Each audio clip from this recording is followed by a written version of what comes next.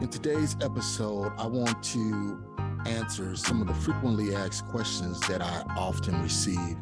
I answered these questions on our social media platforms, and I wanted to bring it to you guys that are listeners to the podcast. So, as a real estate investor, as a deal finder, and as a wholesaler, you have to do some innovative things in order to find deals in today's market, in yesterday's market, and in the market in the future.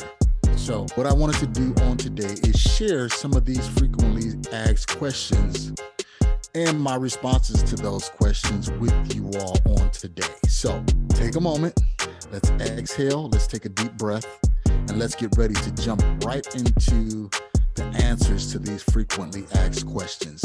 And in the future, if you have questions that you need answers to, feel free to join us on Instagram at MRCS Maloney, Facebook at MRCS Maloney, YouTube at MRCS Maloney, and just slide into my DMs, ask the question, and I'll make sure I answer those questions for you or feature it on a podcast or on our YouTube channel. So, without further delay, let's jump right into this episode of the We Love Equity Real Estate Show. And I want to answer some of these questions that are frequently asked by our listeners. Enjoy. Just wanted to check in here and answer some questions, some live Q&A. What happens is I talk to quite a few people, and it seems like there's the same recurring questions that continuously come up. So I figured the best setting to do this is just to go live, answer some of these questions. That way it can reach more people and those questions can get answered, and it can save me quite a bit of time, because if I'm answering the same question to 40 or 50 different people, why not just have one setting where I can answer the questions and 40 or 50 different people get the answers, versus spending a lot of time answering the same question over and over again. So if you're here, thank you for being here. My name is Marcus Maloney. You guys have probably already been in contact with me some form or another, either through Instagram, Facebook, LinkedIn, Twitter, YouTube, but thank you for being here. So we decided again to do this Q&A for you guys. That way you can always go back and take a look at it and have those answers in your database, or you can save it in Facebook or however you want to save it. What I want to do is, people always asking me about how to get started as a real estate investor. And just to give you some background about me, I've been doing this for over 10 years. Started out actually with moving cross country, and was offered a position, and when I moved my family cross country to accept the position was rescinded. So I immediately had to find other ways and resources in order to sustain our current lifestyle. We did have some rentals back in the Midwest, but again, it was just enough to sustain us, but not to get us where we wanted to go. So I found wholesaling, real estate wholesaling. And real estate wholesaling wasn't my end all be all. I always liked portfolios of rentals, but the best way to find deals was to always try and find off-market deals versus on the MLS or going through a realtor, paying the realtor commission or realtor fees. And don't get me wrong, I'm not here to bash realtors or anything like that. I'm licensed in 2 states. I'm a strong advocate for realtors, and that's one of the questions that always come up. So we can start there. Should you wholesale if you're a licensed agent, or should you get your license before wholesaling? So the answer to that is 2 parts. So should you get your license when wholesaling? It's not necessarily needed unless you're in, let's say, Illinois, where you can only wholesale up to 2 transactions before you have to have a license in a calendar year. So with that being said, if you're wholesaling in Illinois, you definitely do need to have a real estate license. One of the ways that I encourage people to look at the whole situation is, if you're going to make this a true career, this is a career aspiration to be in the real estate industry, I say that there is no downside to being licensed. You get covered by your E&O insurance. You have the opportunity to get pocket listings from the brokers that's in your brokerage. You have the opportunity to network with other realtors, and you can see what other investors may not be able to see. And that is on the MLS, like private comments on listings, private remarks on listings. And it's just good to build that network. One of the downsides to it, so I'm going to give you the plus and I'm going to give you the downside. One of the downsides is that there's a lot of paperwork. There's a lot of fiduciary responsibility. There's a lot of disclosures that you have to present as a realtor. You have to disclose to people, if you're looking to buy their property, that you are a licensed agent in that state. If you have an LLC, you have to disclose that one of the buying members of the LLC is an active real estate agent or is a licensee. So it's just more disclosures on the licensee side, but I definitely see the benefits for being a licensed agent. So to answer your question, from my perspective, should you get a license in order to be a real estate investor or wholesaling? Yes, you should, but do you necessarily have to? No, you do not. Is there advantages for having a license? Absolutely. And there are some small downsides for also having the license. Okay. So, next question is how to start wholesaling with no money. A lot of people hear this via YouTube ads, Instagram ads, or whatever. Hey, be a real estate investor, get started with absolutely no money down. You don't have to have any money in order to do this. Let me clarify. It's partially true and partially false. And the reason why I say that is because there's different marketing strategies that you can use. You can use something as simple as door knocking, where you just drive through the neighborhoods and you see a house that look like it's in distress, and you go and knock on the door, see if somebody answers the door, and then you try and make them an offer. But what I can say is you do need to have some money to get started. We work with people that are just getting started. We ask them to make sure you outline what your budget is. You know, if your monthly budget is $200 a month that you can put towards real estate investing, or if it's $20,000 a month, you need to have that budget outlined. That way, you know what kind of marketing strategy you can use, because some marketing strategies are more costly, such as PPC or direct mail, versus some of the lower end marketing strategies like cold calling or text messaging or driving for dollars. Yes, you do need to have some money, but you don't need to have a lot. There's a very low barrier to entry in order to start as a real estate wholesaler and as an investor. When I started, again, I started with a $200 First Premier credit card. If you know about First Premier, it was a credit card for those who have terrible, well, not terrible, but people that are building up their credit. So I took that $200.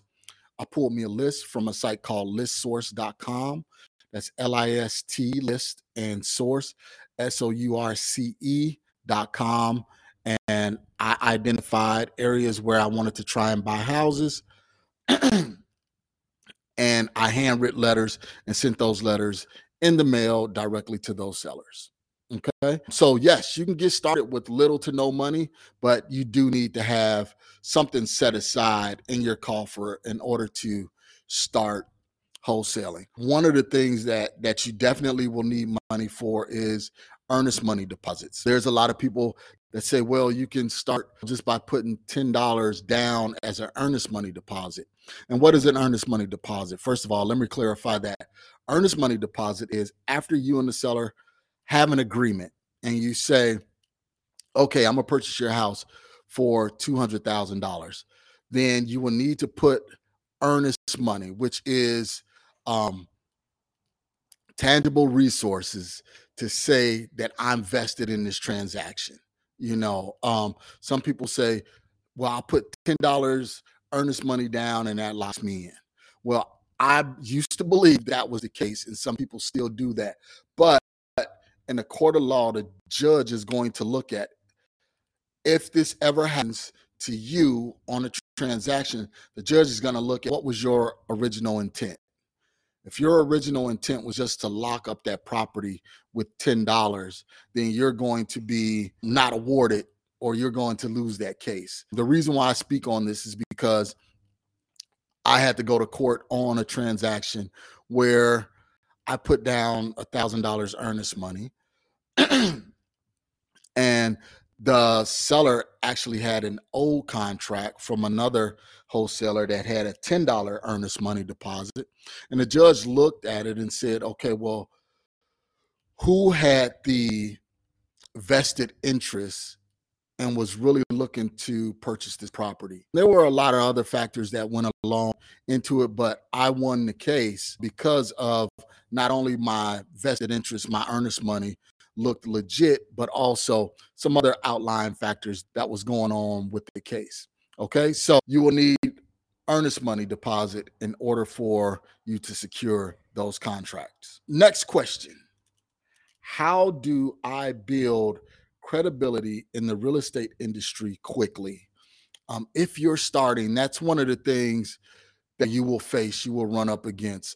Actually, is more psychologically than it is anything else. It's more kind of what you tell yourself versus what anyone else tells you.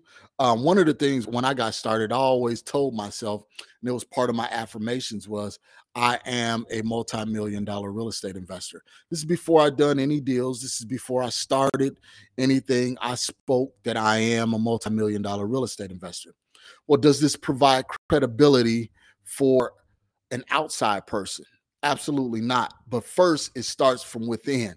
It provides credibility for myself. It's letting me know that I am a real estate investor. Taking it a next step further, when someone else, let's just say if there is a seller that says, well, I received your letter, or I received your phone call and I'm calling you back and I do want to sell my house. How do I know that this is not a scam? How do I know that you are actually legit? Okay, so two things come into place, and it takes me back to the whole realtor aspect. If you have your license, and this is one of the things that I did in the beginning, and I'm not going to tell you anything that I haven't done or I haven't been through the trenches and completed, but one of the things that I would do, since I was a licensed realtor, I provided them with a credibility packet, and we still do that to this day. They say, well, how do I know that you are legit? So I say, Mr. or Mrs. Seller, here's the brokerage that I work for or work with. Here's my real estate agent's license number. And I had an LLC, and I said, here's my LLC showing, again, with my good standing certification from the state. So I provided them with a few things. I provided them, and this is before I've done a deal or anything like that. I provided them with credibility by showing them that, hey, I'm a licensed agent. And in order for you to be a licensed agent, you have to go through a background check. You have to pass the test, and you have to show that you have fiduciary responsibilities to your clients. So that's one thing that I showed. So it immediately showed the seller that, okay, this person has credibility because, hey, they had to have a background check. So there's nothing on that background that deters me from doing business with them. They do work with a brokerage. So if anything goes awry, there's due recourse. They can have due recourse against me as the buyer because, hey, I can reach out to the brokerage, or I could reach out to the state governing body that governs the license. Here in Arizona, it's the Arizona Department of Real Estate. And then in Illinois, I can't remember the name of it, but so those were a few things that I used. And then also another thing that I used, I said, okay, my license, I had my LLC, and the LLC was in good standing. So I showed them that certificate of good standing saying, okay, this is Equity Realty and Investments. We are a licensed business in the state of Arizona, in the state of Illinois, in the state of Colorado, in the state of New York. You show that we are in good standings with the state. So there's no scam. Another thing that I would also send them would be just a picture of me and my family. That way they know exactly who they're doing business with. And if you don't have all of those things or some of those things, a good way to build credibility is partner with someone else that has been in the business for years. So one of the things that I did was I partnered with someone that had great credibility in Arizona. So whenever I needed anything, I can lean on that person's experience. So if they say, well, I don't know exactly who you are, yada, yada, yada, then I can say, hey, well, this is my partner. This is who I partner with. It's been here in Arizona for over 20 years, been doing real estate for over 20 years. Look up his name, look up her name. You will see that there is that level of credibility there. So it's always good to partner up with someone that's already established. Okay. So that's how you can build up your credibility in the real estate industry pretty quickly. And then also, you have to go out, you have to go to different events, meetups, start showing your face around the place. Even if you haven't done a deal, be authentic, be genuine. Go to these places and meet people and say, hey, you know what? I'm new. I'm exploring real estate, never done a deal, never done a transaction, but I believe that this is something that I absolutely want to do. And I'm willing to learn from quality investors. Okay. So networking, that's one of the ways that you could build credibility pretty quickly. Okay. Next question kind of goes into marketing. Where can I get the best lists for direct mail? And I'll say for marketing, period. There is no best list. Some people will say, all right, you can do pre-foreclosures, you can do probates, you can do absentee owners, you could do absentee owners that live out of state. You can do tired landlords. You could do people that went through bankruptcy. You could do eviction notices, people that have their water shut off, the properties that have the water shut off, showing that it's vacant. There's tons of lists out there. There's no one end all be all list to where it's going to make you millions and millions of dollars. Okay. But the thing is, having a targeted niche on where you're going to work. So one thing that I always tell people is have that zip code that you want to work. It could be your home zip code where you live at, or it could be a zip code that you know where, hey, I'm driving through the neighborhood and I'm seeing a lot of construction trucks and big, long waste management garbage bins where people are doing rehabs. If you see that, then target that zip code and then look for absentee owners, then look for probates or look for pre-foreclosures in that zip code. So one of the places where you can go to find the information on a zip code is you can go to, again, listsource.com. You could put the zip code in there. Let's just say 85014. You say, I want to target properties in 85014 zip code. What do I need to do? What information do I need to get in order to pull leads from this zip code? You can go to ListSource and you can put in an equity position. I'm looking for properties where people own their house for at least 4 years and they have at least 50% equity in their properties. And you can purchase that list, download that list, have it skip traced. And skip tracing means you have the name of the seller, you'll have the address, or the name of the owner, you'll have the address of the owner. You can run it through a system as far as batch skip tracing, lead Sherpa. There's plenty of different skip tracing companies that you can use, and they will give you the telephone number. So you'll have the name, you'll have the property address, you'll have the telephone number, and then you can just call those individuals right on the phone. Hey, Mr. and Mrs. Seller, I am Janice, and I'm looking to purchase properties in 85014 55014 zip code. Just out of curiosity, just wondering if you or any of your neighbors that's interested in selling. Conversation as simple as that. Okay, that can be the opening line to your conversation. Okay, next question is, let's see. How many times should I mail a prospect? That's a good question. Normally, I would say at least minimum 5 times.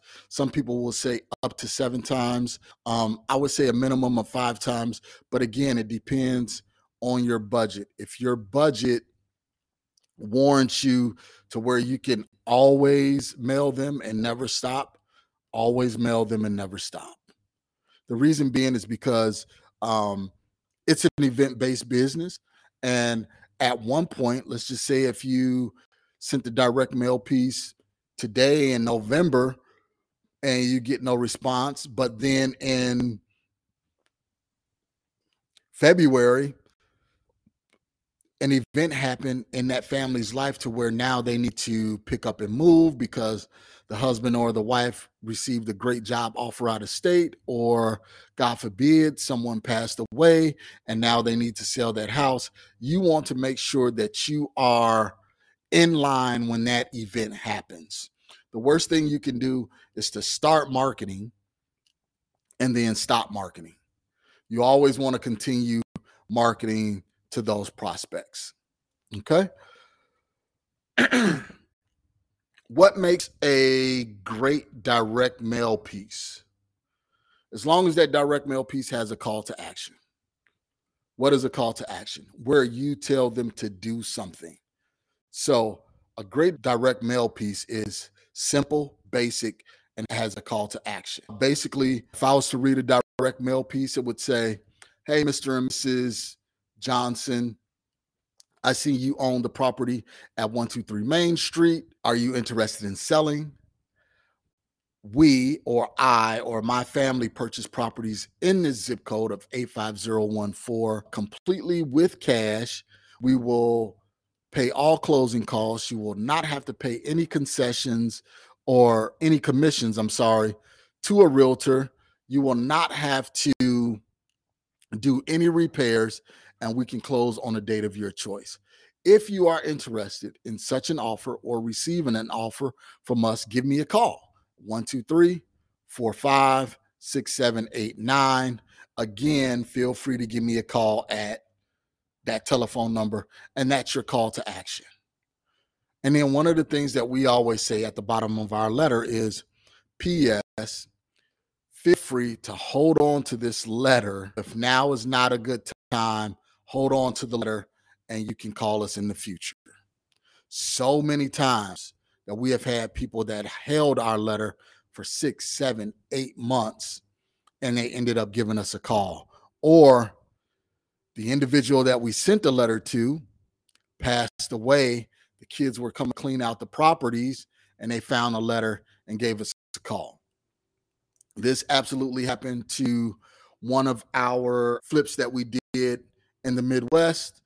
The mom passed away, and the kids found the letter and gave us a call, and we were able to flip that property and made like $90,000 on that one transaction.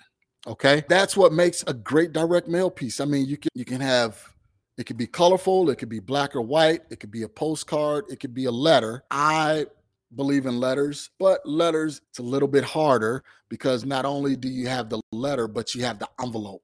That envelope has to be attractive to make them want to open that envelope to read the letter. So some people believe only in postcards, but I've seen both work.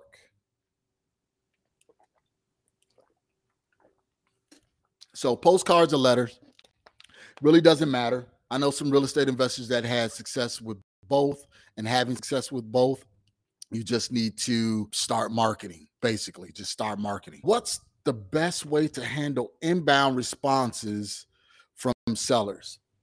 For one, again, it's to be genuine, be authentic.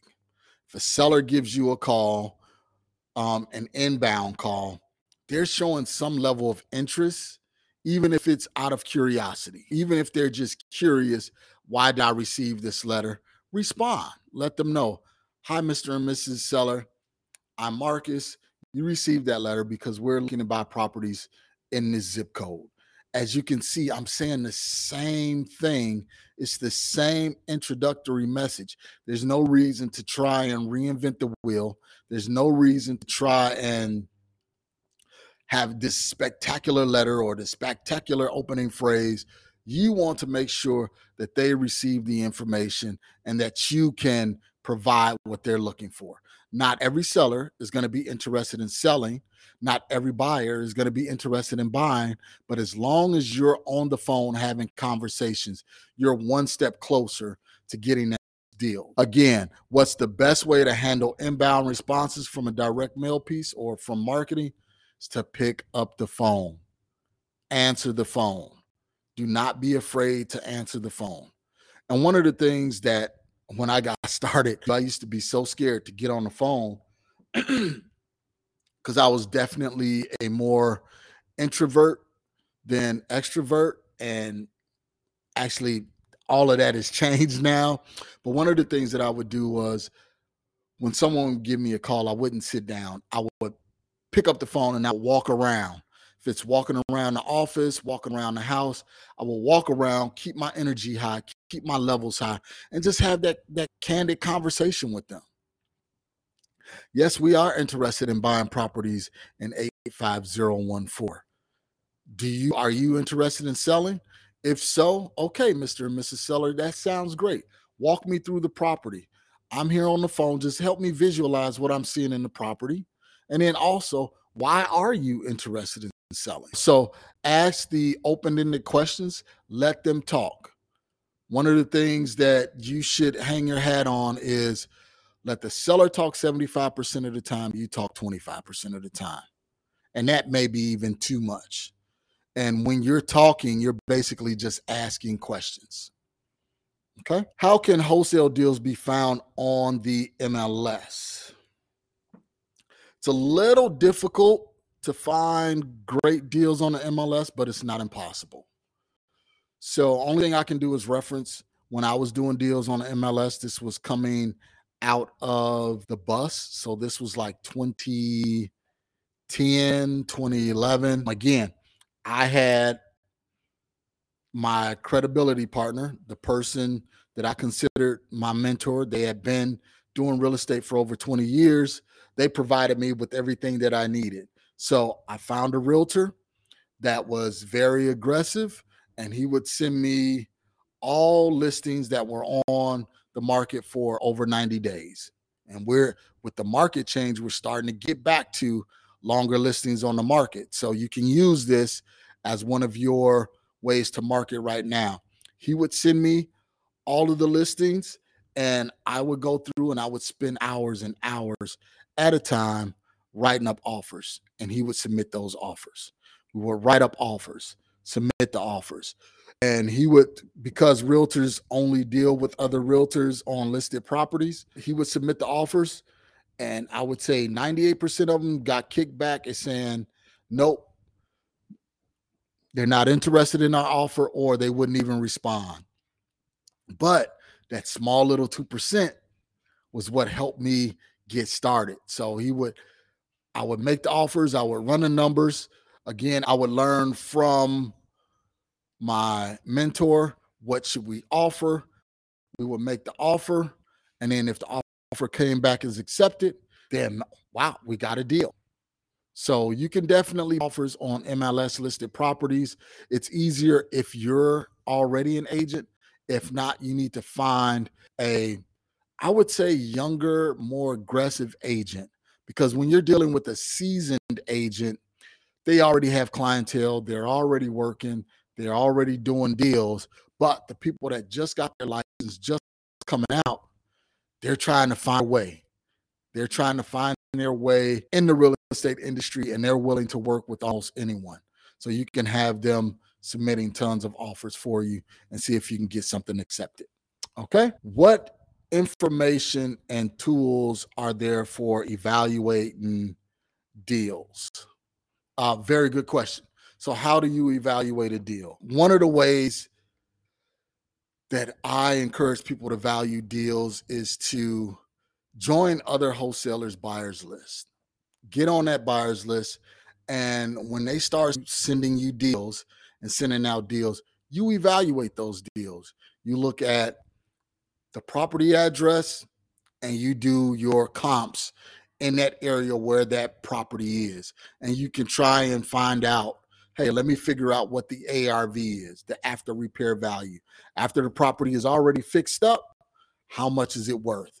Let's just say if the after repair value is 470 and the wholesaler has it out to the buyer's list for 370, then look at the pictures.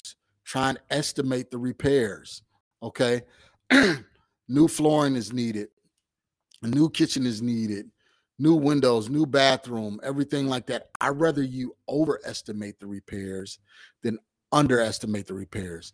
That's one of the mistakes that newer investors have, is that they underestimate the repair costs. It would say a house that needs to be completely gutted, it would say, okay, well, the repairs here are about $20,000, when the repair cost could be $50,000, $60,000, $70,000. Okay. One of the things that I want you to understand is don't feel embarrassed if you make a mistake. That's the best way to learn. Failure is the best teacher. Failure is the best teacher. I failed so many times at this business. And my first transaction, again, I didn't know what I was doing. When I came to Arizona, I didn't know the East Valley from the West Valley, from the North, but I got this property under contract for, I remember it like it was yesterday. It was in the West Valley. It was $175,000. Got the property under contract. The after repair value for that house was $175,000.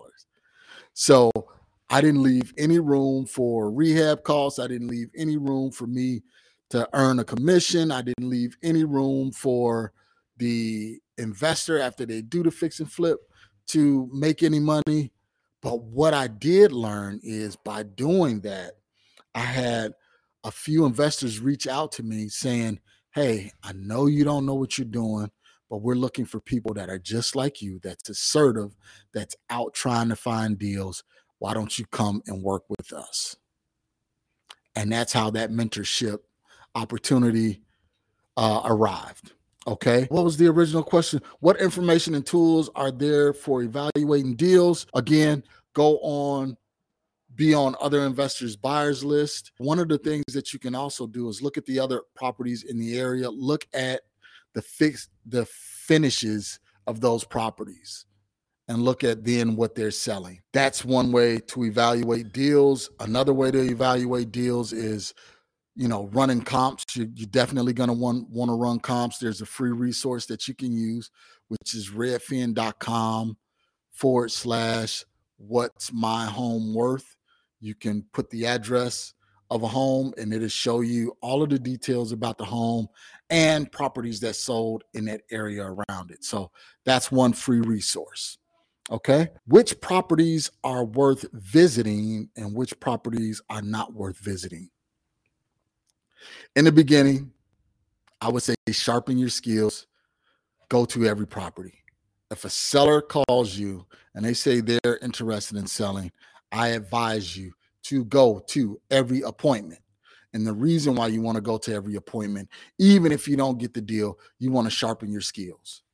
Okay. You want to be able to visualize, when I go up to the door, what's going to happen? When I'm talking to the seller, what are we talking about? What am I looking for when I walk through the property?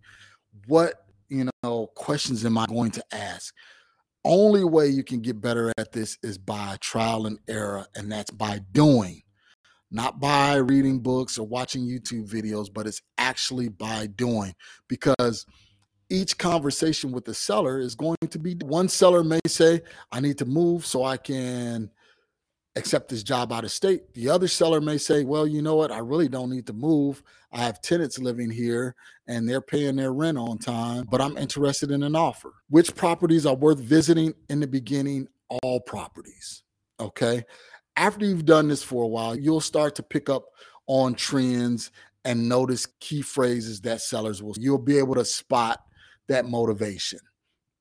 Motivation such as the property is vacant, or my tenants tore the property up, or I didn't have insurance and the property is damaged, the property is in disrepair, I have squatters in the property. Those are motivating key factors to where you want to try and get out there and take a look at that property, because that seller is kind of motivated to sell that property.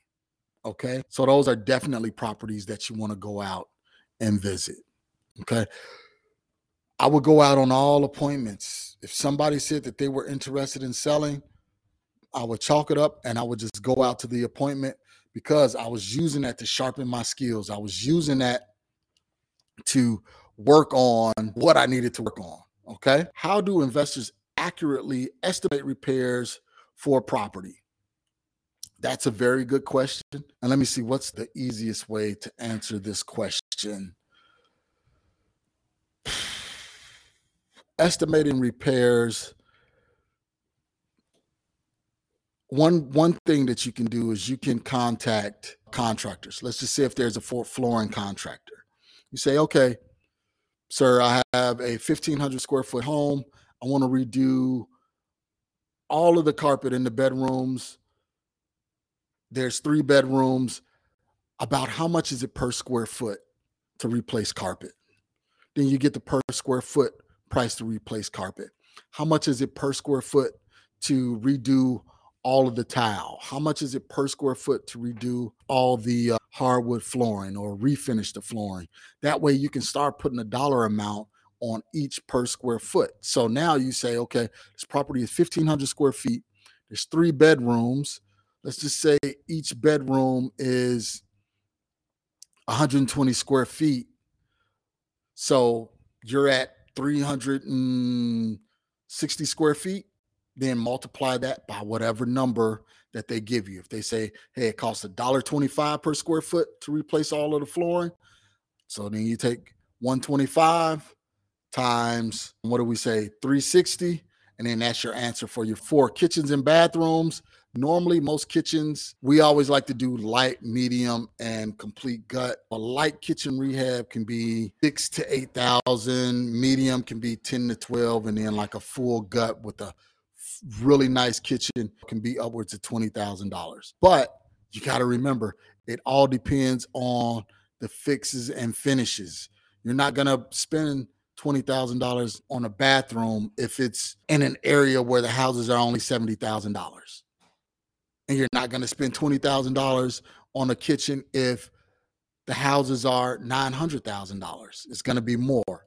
Okay, so that's why it's a little bit difficult to estimate the repair costs. The best way to do it is, if you're going out with a seller, then see if you could take a contractor with you on a couple of different projects. Make sure you inform them, hey, we are interested in buying this property. We don't know if this is the one that we're going to buy, but I want you to come out, walk with me, and give me some estimates on the repair costs.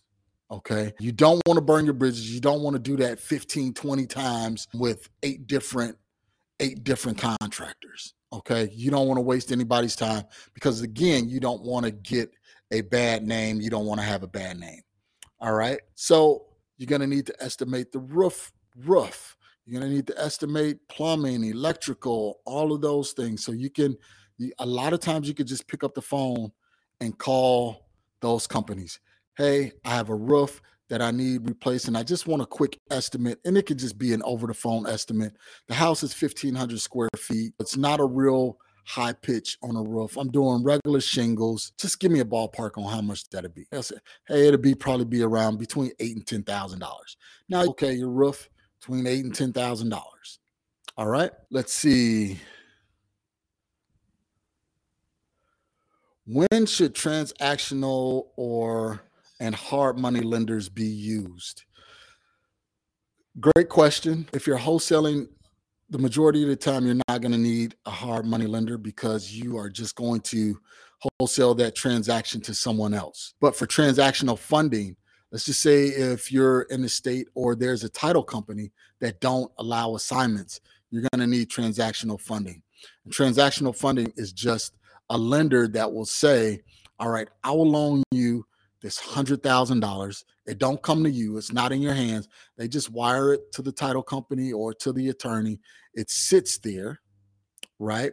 And then your end buyer, because you're doing a double close, your end buyer will then come and purchase that property, let's just say for $115,000. The transactional funder will get his money back, his $100,000 plus whatever interest is need to be paid on that, and then you'll get the remaining money.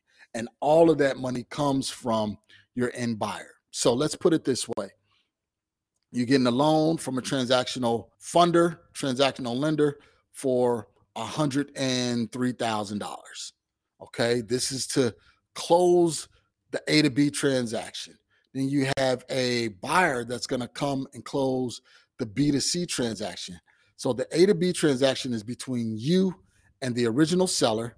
The B to C is between you and your new buyer. So you're getting the property, you're buying the property from the seller for $100,000. The transactional lender is wiring $100,000 over to the title company or the attorney to close out the first leg of the transaction. Okay. It sits there for maybe an hour.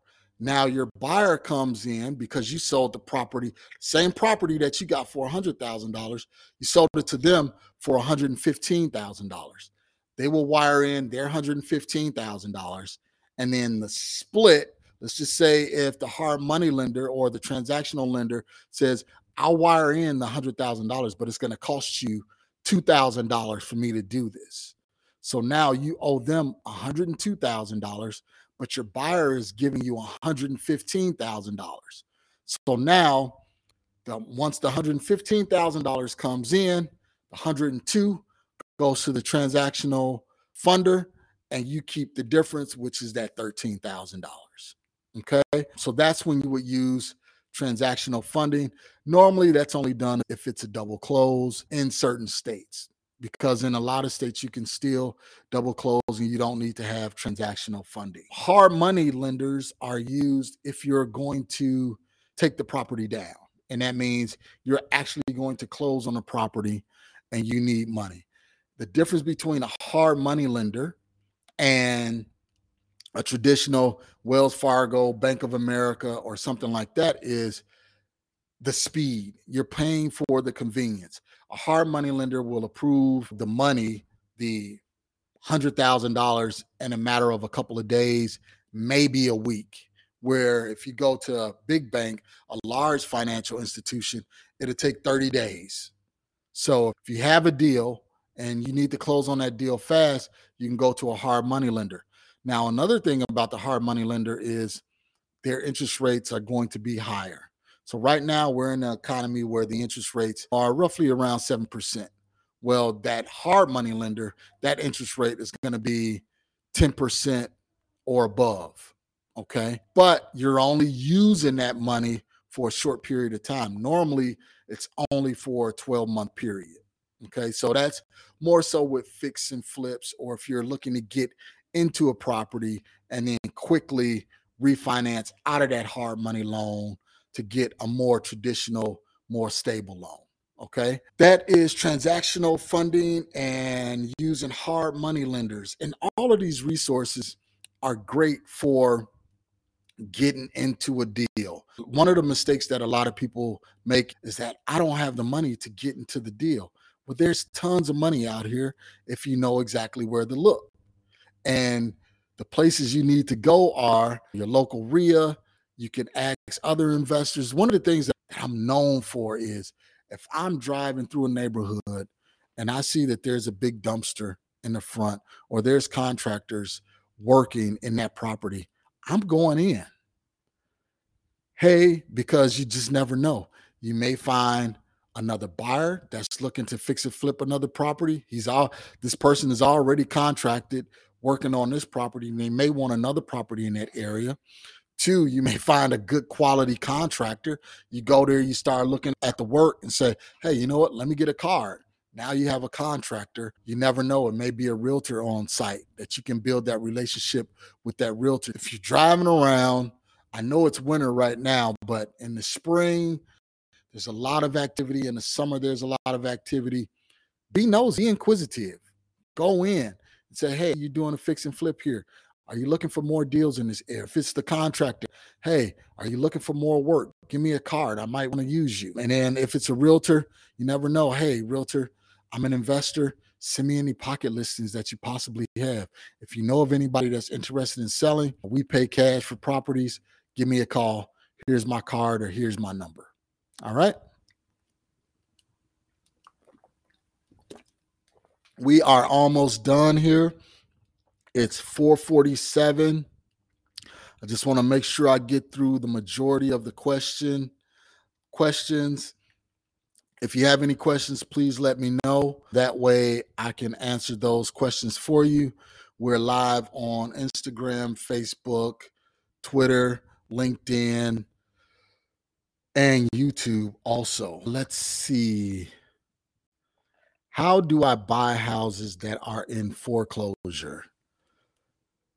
Normally, if the property is in foreclosure, it's owned by the bank, and you would need to go through the traditional process of trying to contact that bank or whoever the agent is that represents that bank, and you would just put in an offer on that property. If the property is possibly in foreclosure and it's not listed with an agent or anything like that, then you would definitely have to do your homework and find out what bank it's with and who's monitoring those assets in that portfolio, and try and find a telephone number for that individual. Let's see. What questions should be asked when purchasing internet leads? Good question.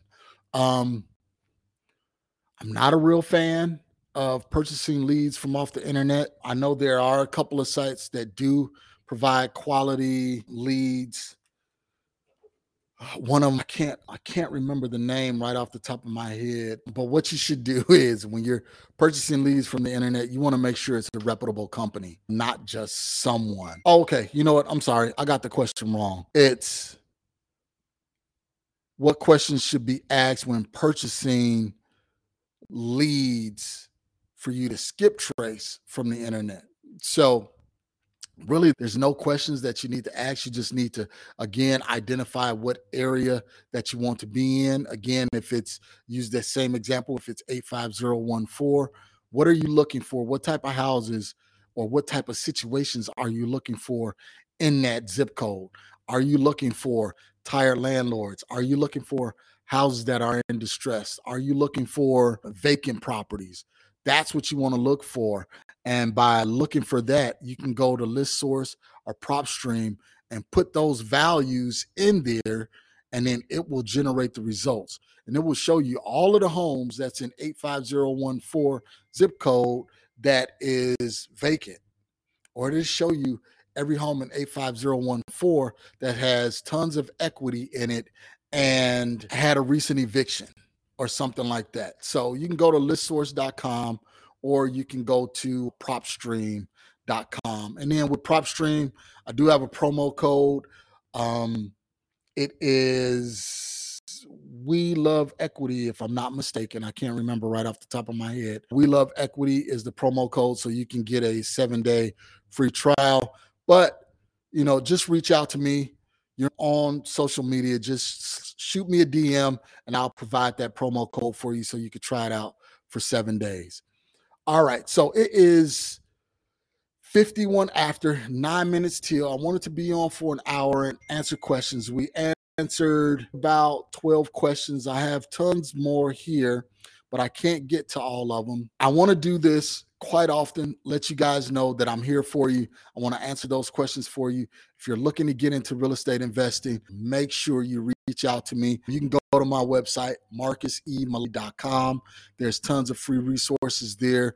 There's a free purchase contract there. We have a podcast where we speak with newer investors as well as high-level investors that own hundreds of homes. So subscribe to the podcast. We have our YouTube channel, which is MRCS Maloney YouTube channel. And then just reach out because we have tons of information. It's not just me. It's a team of us. We've been doing this for, again, over 10 years. We closed a transaction today. We have another one closing next week. Actually, one closing today. We have two closing next week. So we're actually out here doing deals. I'm not just behind the computer talking to people, but we are actually doing real estate transactions. I also have a portfolio of rentals, residential and commercial. Again, lean on me. I'm a wealth of information for you. And if I don't know the answer, I can definitely get the answer for you. One of the things that I do want you to do is if this have been quality information for you, please let me know. Please like, subscribe, slide into my DMs. Let me know. I have a gift for you, a purchase contract. And this is a purchase contract that I've used to make me over $30,000 on transactions that we use in multiple markets. You can go to marcusemaloney.com. Again, that's marcusemaloney.com.